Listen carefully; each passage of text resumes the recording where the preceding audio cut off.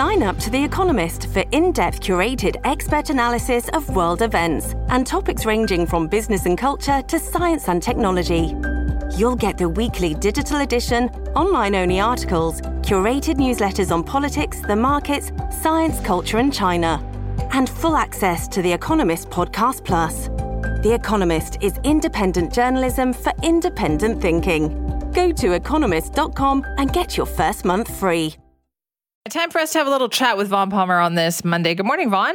Good morning, Simi. Okay, we're talking about decriminalization this morning. So I have to say, I did notice this this letter that came out, I guess it's from the Harm Reduction Nurses Association, and they are not happy about the government's efforts to dial back public usage of drugs. Yes. So the Nurses Harm Reduction Society and Pivot Legal Society are going to court to challenge the government's new piece of legislation restricting open drug use. So this year, Simi has seen both the implementation of decriminalization here in British Columbia and the NDP government losing some of its enthusiasm for that. So one of the big things that happened in the spring was mayors and councillors saying this thing is wreaking havoc on our streets. It's leading to open drug use all over the place, and we can't stop it because it's not illegal anymore. The provincial government initially scoffed at the need for it, then turned 180 degrees around and brought in a law to restrict it severely. So open drug use, public spaces generally, parks, recreational spaces, playgrounds, all doorways, it's all in there, and it has led to a pushback from advocates of decriminalization and safe supply. They all say, Simi, oh no, this will lead to stigmatization of drug use, and the drug users will go back underground, and they'll continue to die in alarming numbers, which they are doing. So it's a struggle between where the NDP stood at the beginning of the year and its advocates and where it stands now. I think the government has accepted that the public is not as enthusiastic as the New Democrats were about this. And communities are seeing the downside. And I think the government's backing off for political reasons. They recognize that they didn't bring the public along on this. And I think advocates should be worried that if the government didn't do things like this, they would lose overall public support for the whole initiative. Exactly. We're going to be speaking actually to the president of that group coming up at 8:15 on the show this morning. But when we talk about decriminalization, there's a couple of examples that people point to. One that they used to point to, but not so much anymore, is Oregon, I guess. The state of Oregon. So, in 2020, the state voted, the people there voted 58% in favor of what was the first sweeping decriminalization of drugs initiative in the United States. They were aware of the risks there. The state recognized it was going to have to top up resources for rehabilitation and drug treatment and all that. You couldn't just say, go ahead and use drugs, although they did. And everybody's been watching that experiment. British Columbia used to say, well, we look to Oregon, we look to Portugal. Okay. The reports that I've seen on this suggest that it is a failure to such a degree, Simi, that the public in Oregon has turned right around and they want to recriminalize. They see the thing as the experiment, as a failure. The most recent piece on this was in the Wall Street Journal on the weekend, but the New York Times has reported on it. The UK Economist magazine has reported on it, all with the same thing in mind. Let's see how it's going. We've been hearing from advocates for a long time that criminalizing drugs, the war on drugs, wasn't working and that this was the solution. Clearly, from the preliminary reports, and Oregon's been at it for 3 years now, it's not working either. Right. The problem is that some of the ideas sounded really good in the beginning, but the actual follow-through has been very weak. For instance, the whole ticket thing. Yeah, so the idea down there was that you wouldn't charge people with drug possession or drug use in public. What the police would do is they'd give people a ticket, a $100 ticket.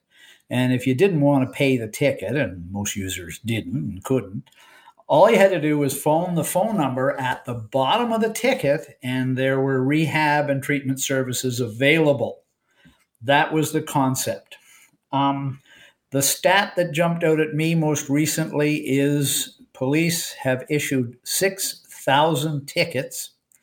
92 people have taken up the invitation to check in with rehab. It's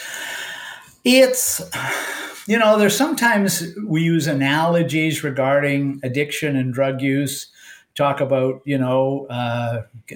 cancer or diabetes, the treatment's available, but it doesn't work like that. I mean, what's really come through is that many, many people who are addicts are in such a state that they aren't, going to take advantage of getting off drugs. And locking them up didn't work, but just saying go ahead and use it, and if you want to avoid paying a ticket, which most of them didn't pay, phone this number and get into rehab, that didn't work either. So, I think we're at a stage, certainly in Oregon, there's now a coalition there which has gotten together and which is going to put a referendum. They have initiatives in referendum in Oregon next year that will reverse direction on this. And the indications are that the public, the 58%, they voted for it. Let's give it a try. It's an experiment. They're now saying it's not working. We don't like it. We want to go back to the old system. Some of that has happened in Portugal as well. There have been coverage of the situation in Portugal. They decriminalized 20 years ago, so they've had a lot longer at it. Again, public support there unraveling because what you're getting is widespread public drug use by people that won't give up their drugs in spite of counseling and treatment available and all that. It isn't easy to think of a way through this, but you're losing public support for it. Indications are in the United States, nobody's going to be following the Oregon model. Seattle, Washington State, the governor approved funding for more treatment recently, but he rejected calls for decriminalization. Looking to Oregon, he said, it doesn't work. We are back with Vaughn Palmer on this Monday morning, and we wanted to talk about someone who has been really significant in BC history, Gordon Gibson Jr.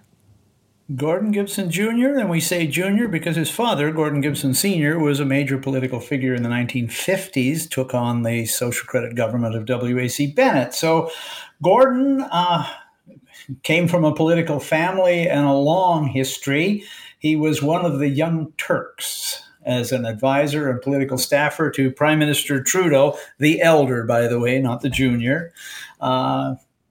Got himself elected, Gordon did, member of the BC legislature, and was a member for a few years, 74 to 79, took on the Bill Bennett government on forest policy, tried to get himself elected to Parliament. That didn't work, but he sought the BC Liberal Party leadership in the 1990s, finished second to Gordon Campbell. So very active there. After his bid for the party leadership, Gordon really reinvented himself as a pundit, a commentator, a researcher, a columnist, and so forth. Very active. I was struck, Simi, reading some of the tributes to him over the weekend, and he died Friday at age 86. A number of my colleagues who said what a delight it was to talk to Gordon Gibson Jr., because even when you disagreed with him, and many people did, he was very outspoken, he was incredibly patient and genial and outgoing. He would treat you with respect and answer your questions with respect. So he contributed a lot on a lot of fronts in BC, constitutional issues, forest policy, Indigenous relations, and some of his views are very controversial. But as I say, he made a constructive contribution to the political debate in this province over many decades. And we would obviously remember him very well from like the early 1990s because he almost became BC Liberal leader. Yes, yes. I mean, he went into that arguing that he'd been a liberal long before Gordon Campbell had, which is true. His family pedigree went back to the 1950s, and yeah, he came close. And right after that leadership win, Campbell, in my view, made a big mistake. He did not reach out to the losing candidates the way he did. It would have been difficult to patch things up with Gordon Wilson, the other Gordon in that race, but I think Gibson would have helped shore up Campbell's support. Campbell went on to lose the next election by a narrow margin in 96, but in 2001 he became premier. Campbell won the election, and he then called on Gibson for something that I think you could argue is maybe Gordon Gibson's biggest contribution to public life in British Columbia, because Campbell asked Gibson to design the Citizens' Assembly on Electoral Reform. That was to fulfill Campbell's promise that we would have a referendum in BC on changing to a form of proportional representation. I was looking over this morning to see what Gibson actually did, and the most important thing he did, and I think something that people would still look to, is he decided that the Citizens' Assembly should actually be a Citizens' Assembly. Gibson was deluged with people who were experts in proportional representation and electoral reform and had interest and access to grind, and they all wanted to be on the assembly, and he turned them all down. He said, no, we're going to have actual citizens. And they set up a system where they picked two people per provincial constituency. There was some back and forth on this. And they provided them with research and background and answered questions and briefed them. But those citizens decided what the electoral system we were going to have would be without political interference from the government. And they picked a form of proportional representation called the single transferable vote. And some of us make jokes about the single transferable vote because it's hard to explain how it worked. But the thing to note is it almost passed. Gordon Campbell and the Liberals put up a very tough requirement for that to pass. It wasn't just a simple majority of 50%. You had to win constituencies in the province as well. It almost succeeded in 2005. It almost passed. It did much better than the referendum that John Horgan put in 2018 and the one that Gibson denounced as political interference. So, you once in a while around the world, you'll see references to BC's Citizens' Assembly on electoral reform. It's unique, Simi. You and I know very rarely do the politicians actually hand over to the people the control over something like what kind of electoral reform shall we have? And I think, you hit it on the head there when you say people forget just how close this came to actually making it. They fell, it was 57.69% in favor, needed 60%. Yeah. That's how close it was. And they still had the majority in 77 out of the 79 electoral districts. Yeah. Yeah, it amazing. Did. British Columbians. And I think, I think the reason that referendum did better than say the John Horgan one, was that whatever you thought of the single transferable vote, there was no arguing that it was the choice of ordinary citizens that was the option they wanted, and that the Citizens' Assembly had clean hands. It was a clean institution, not a whiff of political interference. Again, to go to the 2018 one that the Horgan government did, it was clearly crafted politically by a fellow named David Eby. And there was no ability to really argue that there was no political interference. There was political interference, and it failed miserably. It was like 2-1 almost. So Gibson, a Democrat, and I made a joke about the single transferable vote, Simi, but I was thinking back to Gordon Gibson took it on himself to make a video explaining how the single transferable vote went. And it was patient, and it was as good as anything I've ever seen, explaining the complexities of a system that had a mathematical formula in the middle of it. But again, that was Gordon Gibson. If you called him up, Simi, or you had him as a guest on your show, Yeah. you knew you were going to get content, intelligence, and treating his critics with respect. Very true. Vaughn, thank you. Bye-bye, Simi. That is Vaughn Palmer there from the Vancouver Sun.